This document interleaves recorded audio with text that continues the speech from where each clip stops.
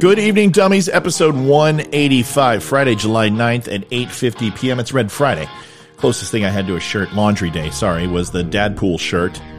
And kids got it for me for Father's Day, so thanks to them for that.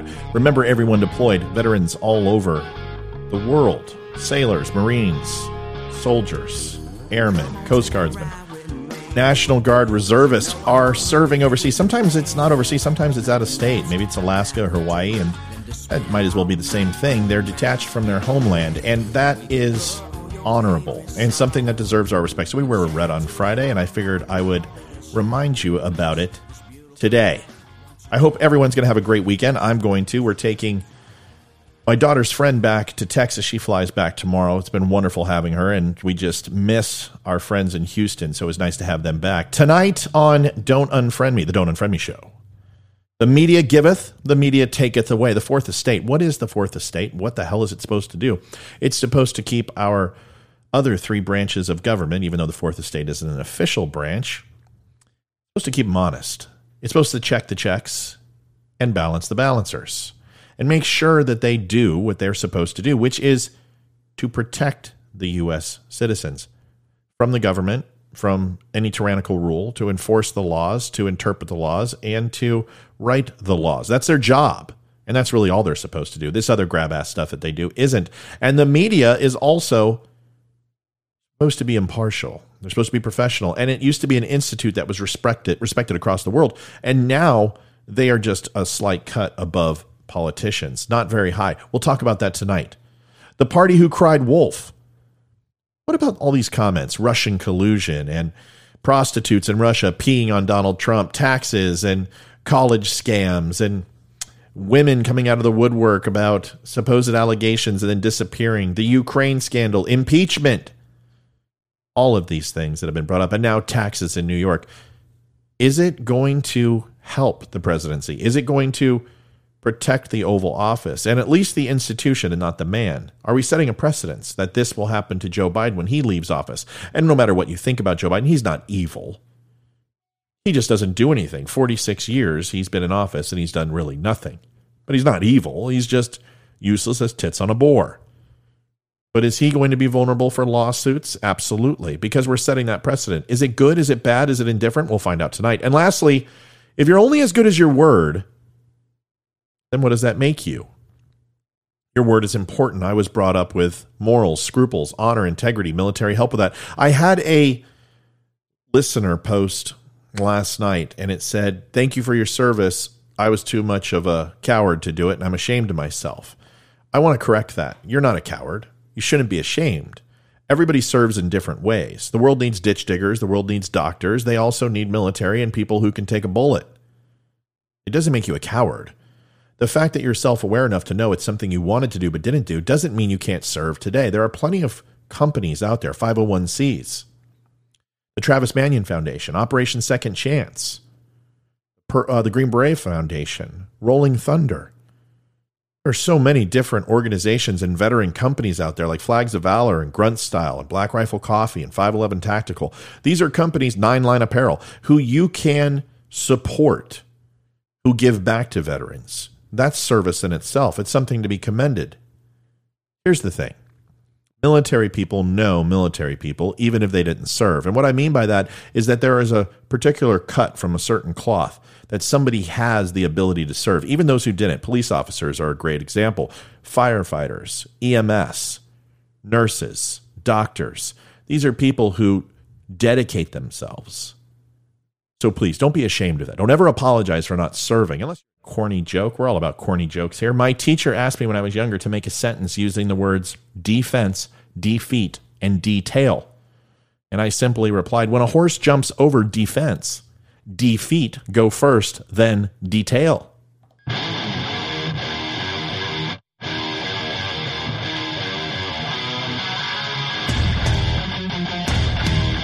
Recorded from an undisclosed location. Always honest, always direct. So sit back, relax. Don't Unfriend Me starts right now.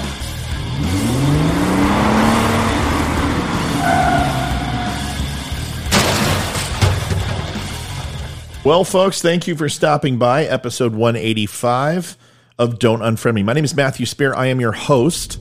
I want to be honest with you. I am a conservative, fiscally, and I believe in small government. I believe in the Constitution. I believe in the small of the woman's back, the curveball. I believe that AstroTurf and the designated hitter should be banned from baseball. No, we're not going to do the Bull Durham speech. I believe really socially, I'm more liberal or moderate than anything. I am not a progressive. I'm not a socialist. I don't believe in any other form of government versus a democracy, more of a republic than a democracy. And also capitalism, I think, is the greatest economic system on the planet. Although it does have its downfalls, it's the strongest and the best, and most of the world would agree with you.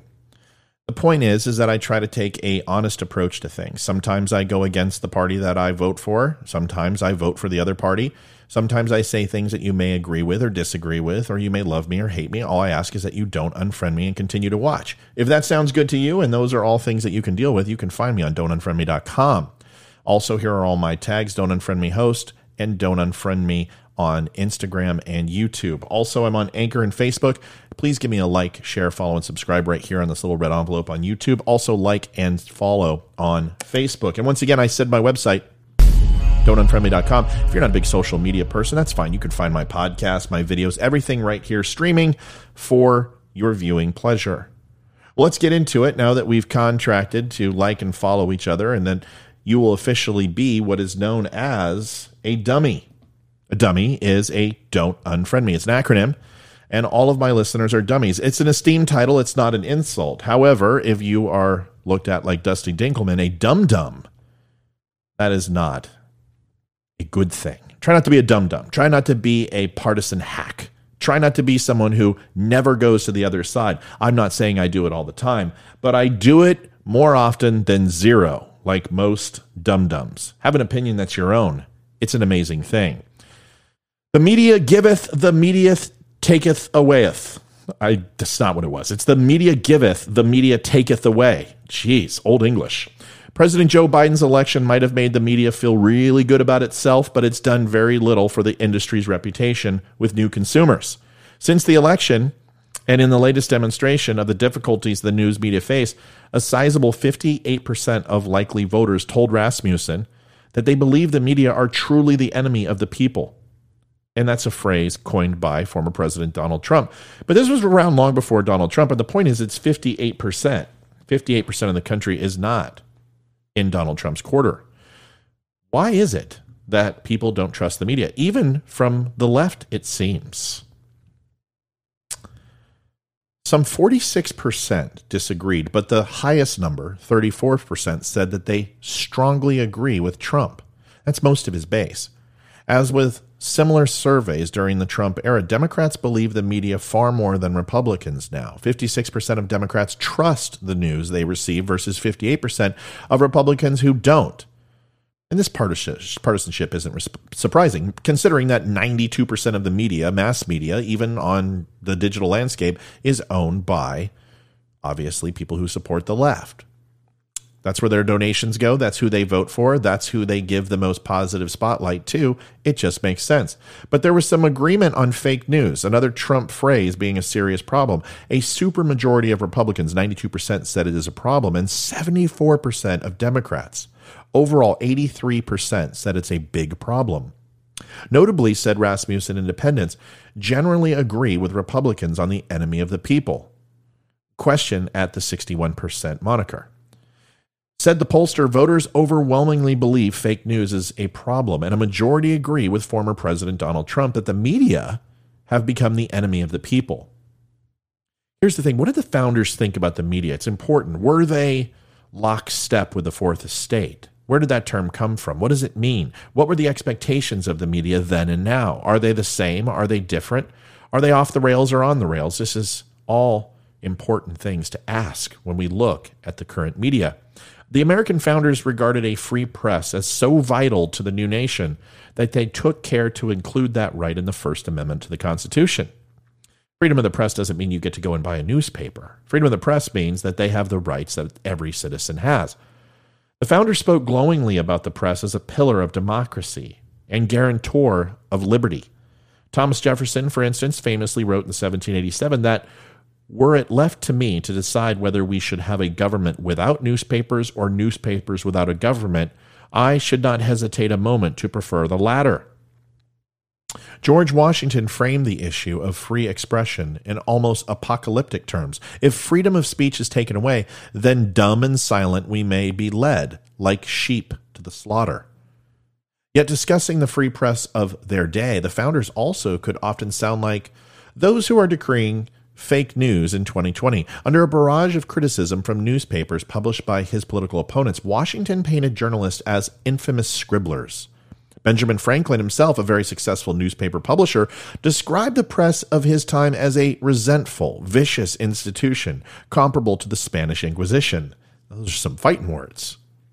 Jefferson frequently condemned the press as passionately as he had advanced their right to publish freely. I deplore the putrid state into which our newspapers have passed, and the malignity, the vulgarity, and the mendaciousness spirit of those who write for them.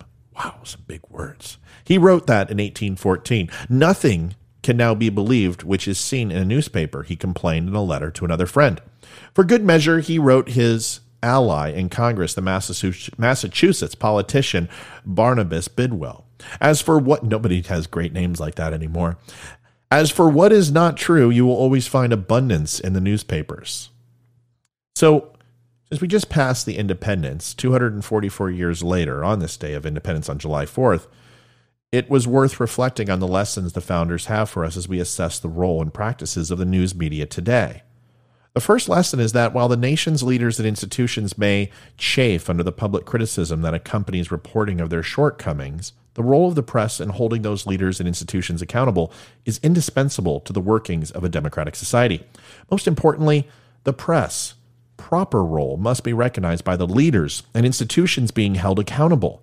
As abused as he was by the partisan press, Jefferson nevertheless declared, "I am for freedom of the press, and against all violations of the Constitution to silence by force and not by reason the complaints or criticisms, just or unjust, of our citizens against the conduct of their agents."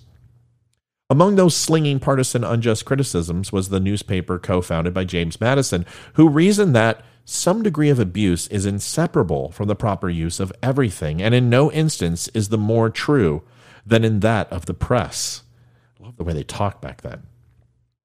Yet, he went on to arguing that trying to regulate the abuse of the press threatens to strangle its vitality and utility to a free people. To the press alone, checkered as it is with abuses, the world is indebted for all the triumphs which have been gained by reason and humanity over error and oppression. And therein lies the most fundamental lesson the founders have for us in 2021. The press and the government may often have an adversarial relationship, but the government must not attempt to delegitimize the press and its works because they are essential to a free society.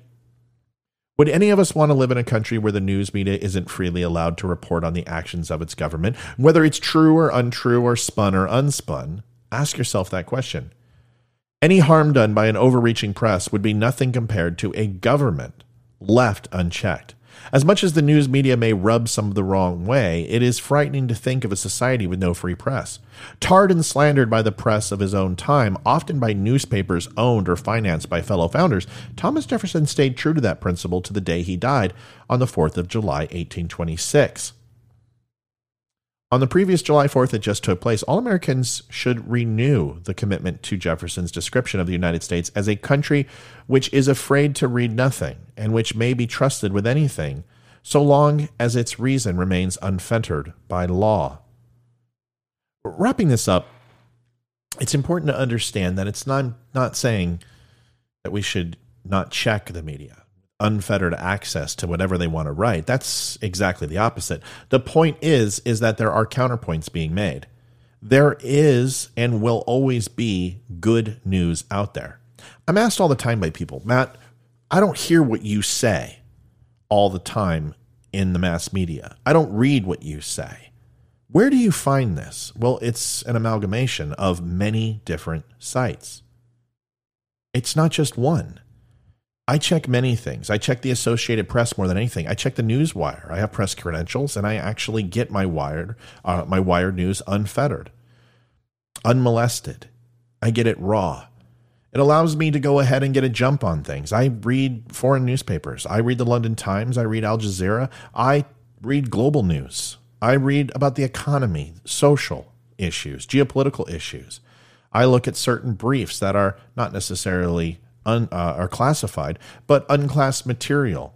I read a lot of books. I study. I constantly immerse myself to be as current as I can. And it doesn't make me the smartest or the best, but I also do one thing. I'm not afraid to express my opinion.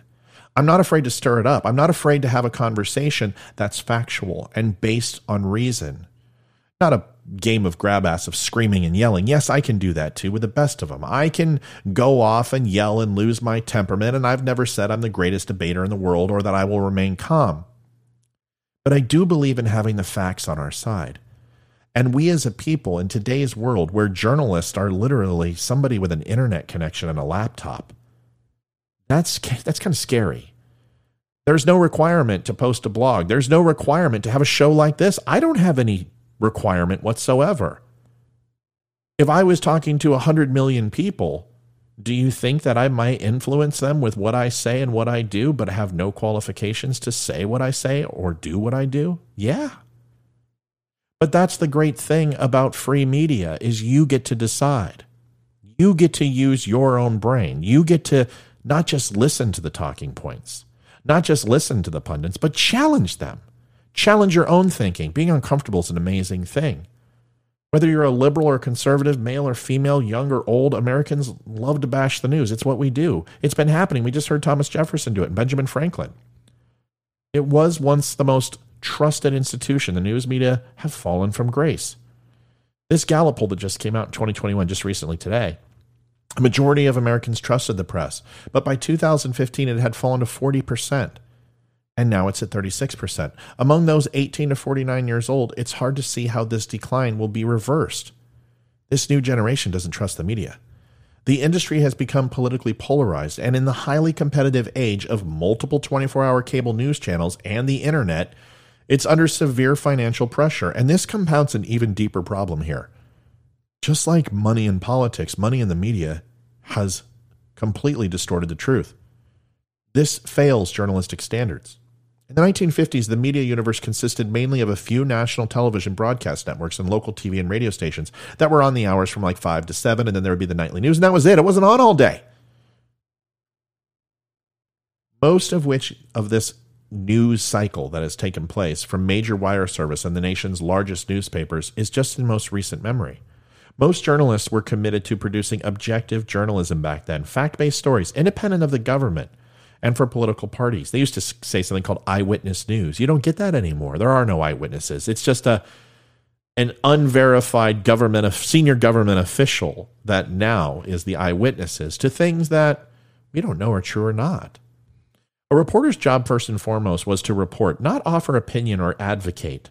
Presented with the facts, it was up to readers to make their own judgments about news and events. Opinions were supposed to be confined to editorial and op-ed pages.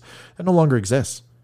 This lack of objectivity and the decline of standards is one reason, though not the only one, why newspapers and news magazines are a declining industry. According to the Pew Research, print revenue from newspaper sales has declined from $47 billion in 2006 to $16 billion in 2014. Digital sales haven't come close to making up the difference, considering that most of them are $1 or $3 a month. Most papers have been forced to cut operating expenses, slash staff, and close bureaus overseas in particular.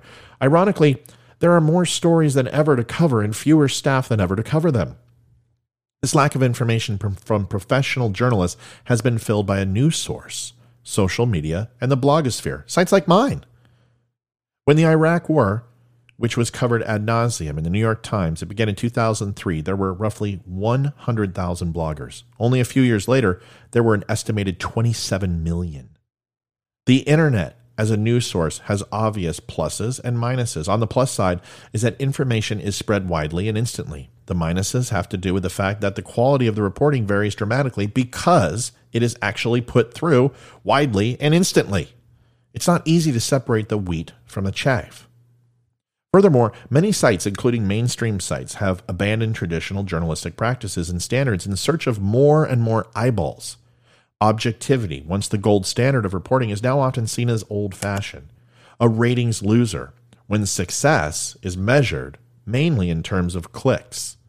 The outrageous beats the sober just about every time. Inserting opinion, even in the middle of a news story, is a way in which journalists can distinguish themselves. How many times have you heard them say, listen, this is my show. I ask the questions here. And in the mainstream media outlets, those opinions overwhelmingly tend to be liberal. This might not be so bad if journalists acknowledge their bias and were honest, but they almost never do, yet the bias is obvious. I always try to tell people clearly I'm a Republican. However, I have voted for both parties and will continue to do so based upon the merit of the person, not necessarily the party, but I predominantly vote Republican. It's okay to say that. But according to a 2014 study by 2 Indiana University professors, reporters who identify as Democrats outnumber those who identify as Republicans by 4-1, 28% to 7%. The remaining 65% call themselves independent, but based on long experience and research, this is fiction. That is, many reporters like to describe themselves as independent, but they're not. Not really. By any fair measure, this group is overwhelmingly on the political left, donate to the left, and fundraise for the left, and speak favorably of the left above all others. This obvious liberal bias has only served to push conservative readers to those sources that cater to conservative themes. This creates further polarizing that media landscape that we talked about. That's why on my show, I do mostly talk about Republican talking points from that perspective, but occasionally I will bat for the other team. There's nothing wrong with that. I don't do it all the time, and I never claim to do so. But unable to attract conservatives, the mainstream media has chosen to double down on views and themes that appeal to their liberal constituency to ensure that when we turn the channel, that the commercials are synced up so nobody goes to the other side. Everything is curtailed to your viewpoints. To give just one example, when Fox News broke a story in January 2016 about the discovery of top secret intel on the private email server that Hillary Clinton used while Secretary of the State, this classified information, which had denied ever having sent or received, she obviously did that, the New York Times buried this news story deeper inside the paper. A decline in reporting standards, a decline in revenue, and an increase in bias have made many wary of the people who provide them with their news. A certain amount of skepticism is a healthy thing, but a thriving democracy depends on a dynamic and free press. As much as people may like to bash the media, most people would far prefer to trust it. This is where you come in. You have the power. You have the understanding, the wherewithal, the ability to disseminate and process and question. Most of the time when I read something, I read at least 10 or 15 other articles from various sources. And yes, I have to stomach some things that I absolutely despise. I'll actually go to The Onion, surprisingly enough, which their take is closer to the truth than most sites.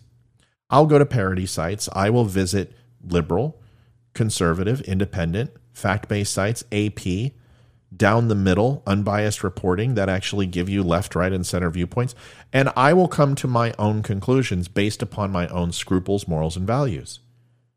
Does that mean we all have the time to do this? No. But I have a question. Do we really not have the time to do this? Or is it simply that it's too difficult and it's easier to stay at our echo chambers? The question and the comment that I really have is, how can we afford not to do this? The party who cried wolf was charging a Trump business aide for tax evasion worth the permanent damage to the presidency. Really? Really, this huge scandal? As they went after Manafort, as they went after some small day players, was it really worth it during the Mueller investigation? Was General Flynn really what they were after? The big kahuna, the big fish? No. They were after Trump. And after reading the indictments handed down last week, the former president's supporters and critics should agree that the answer is no, it wasn't worth it. I mean, all the critics, even Democrats, should say this is just complete bullshit, because ultimately President Biden may well suffer the harm too. And shouldn't that make you raise your eyes and go, not President Biden, the most popular president in Democratic history? Certainly not. Say it ain't so, Joe. After 3 years of criminal investigations into the business of the former president, the Manhattan District Attorney Cy Vance persuaded a grand jury last week to indict Alan Weisselberg, the chief financial officer of the Trump Organization. Prosecutors claim that Weisselberg and the company as a whole engaged in a scheme for the past 15 years to hide fringe benefits, an apartment, a car, school tuition, from tax authorities. Recall that ever since the criminal probe began, legions of commentators predicted that Vance would undoubtedly uncover fraud and wrongdoing by the president himself. Democrats in Congress buttressed Vance's attack. Buttressed. Is that buttressed? Oh, see, guys, this is what happens, is that buttressed of a building or a structure strengthened or supported with buttress. And it's pronounced buttressed. I was correct. See? Buttressed Vance's attacks by demanding that Trump hand over his tax returns and other financial records. By the way, always learn.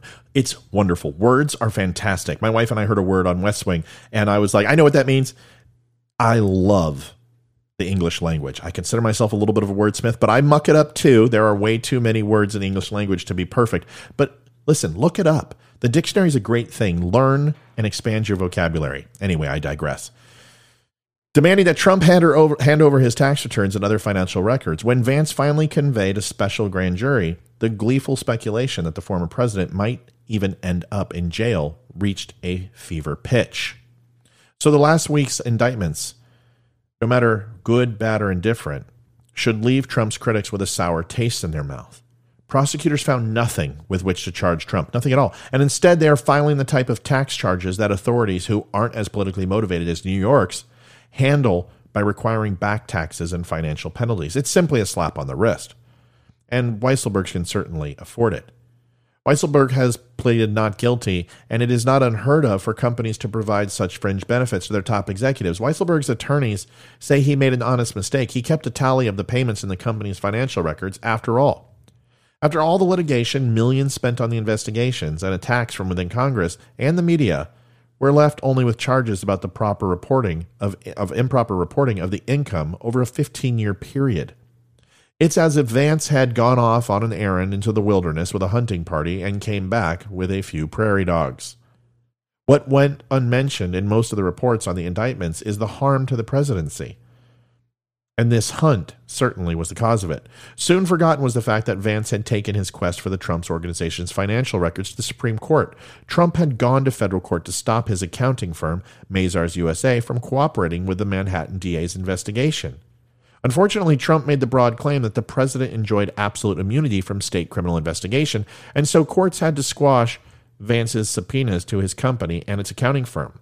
This was an uphill climb due to the Supreme Court's 1997 Clinton versus Jones decision, which held that President Bill Clinton could not claim immunity from Paula Jones' lawsuit alleging sexual harassment under federal civil rights laws. But opponents of President Trump used litigation to an unprecedented degree to attack him and to delay the advancement of his agenda. This also proves that Trump bars his taxes from being seen and blocks things constantly and countersues people, maybe not because he's guilty, but because he doesn't tolerate a bunch of BS. He doesn't stand for it. He has the money to hire lawyers for everything. And honestly, he should, because everybody wants a piece.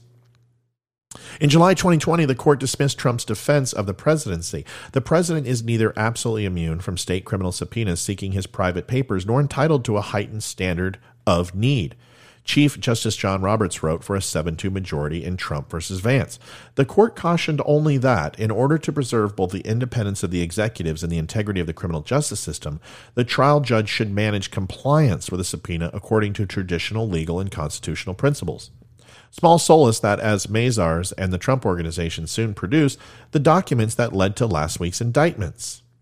The Supreme Court's blessing of this attack on Trump's undercuts the energy in the executive, so sought by founders Vance's criminal investigation into sitting president by a state prosecutor, was unprecedented. It creates the obvious risk, as here, that an official elected by an opposition party might use his or her prosecutorial powers to harass and embarrass the president. As Justice Samuel Alito observed in dissent in Trump versus Vance, our nation has more than 2,300 local prosecutors, many of them elected. The Supreme Court's opinion now allows any of them to bring a criminal investigation into a sitting president. In their obsession to bring down Trump by any means necessary, his critics have made the presidency vulnerable to state criminal prosecution, brought for partisan purposes. And think of the future possibilities for political theater. If a state DA can subpoena presidents, he theoretically can arrest and fingerprint them, bring them before a court or for arraignment, detain them until posting bail, and even place travel restrictions on them. Wouldn't that be racist? Oh, no, it's only xenophobic. or Islamophobic or homophobic. I don't know which one. He could even conduct a trial where the president would have to appear for all proceedings for weeks. Can you imagine how long that would be? 4 years of his first term would be in litigation. He would never get anything done. Or she. A Republican DA not only could charge Hunter Biden for his sleazy business dealings, he could investigate President Biden himself as a co-conspirator.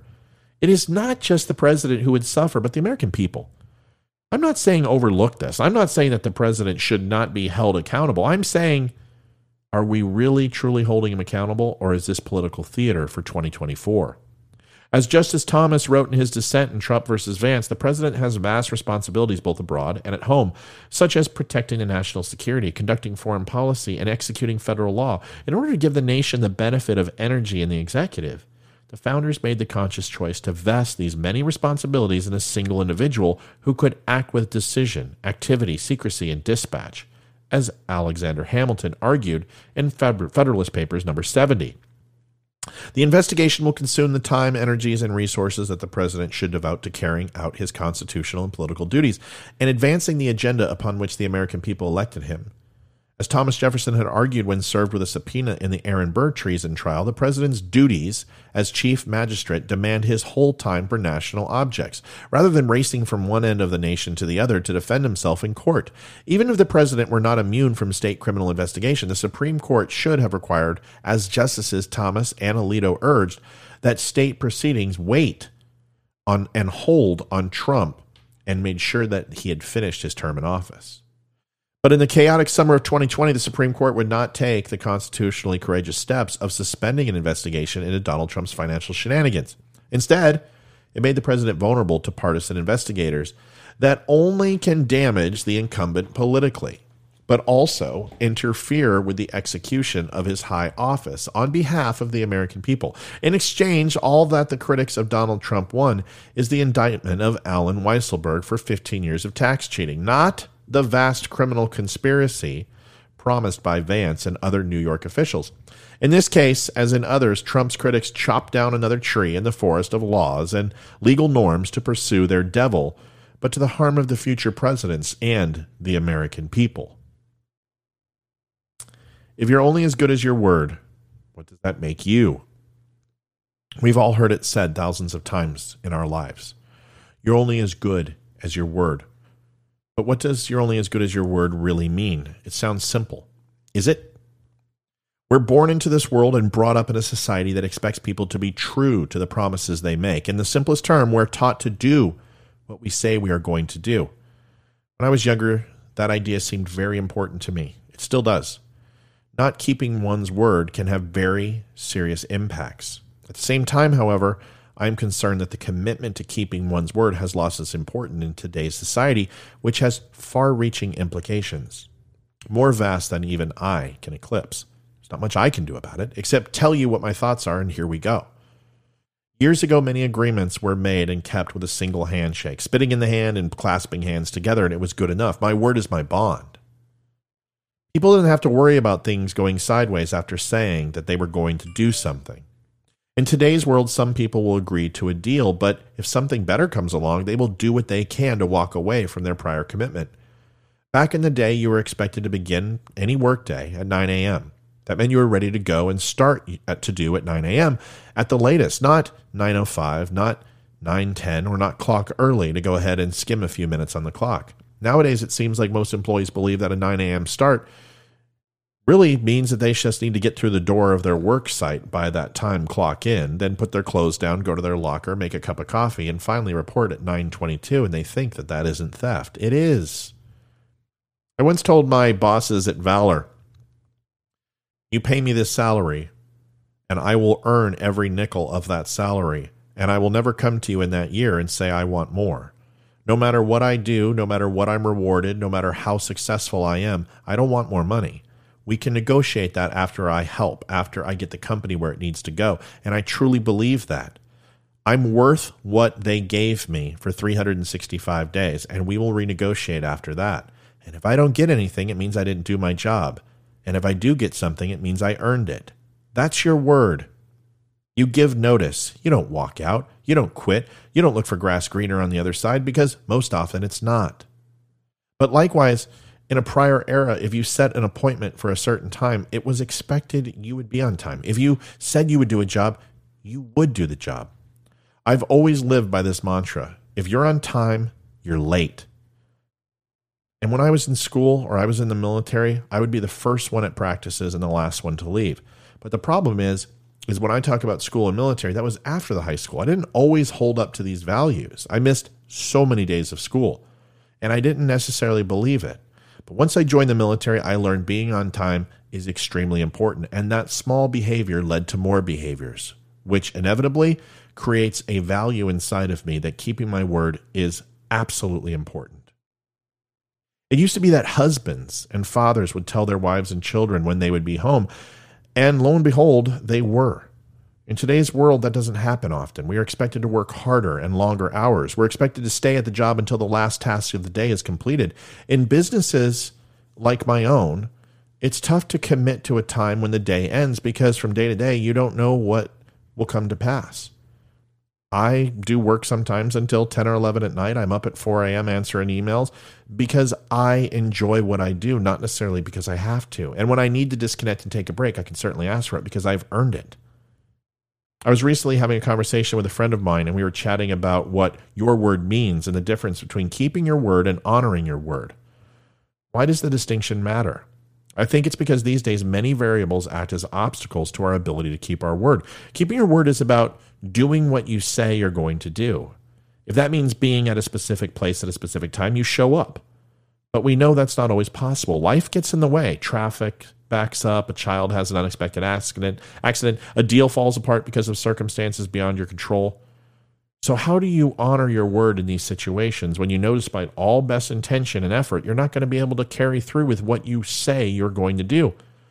Well, barring the idea that you're flaky and you're backing out on what you say you're going to do and just giving up entirely, the best way to honor your word is through transparency and disclosure.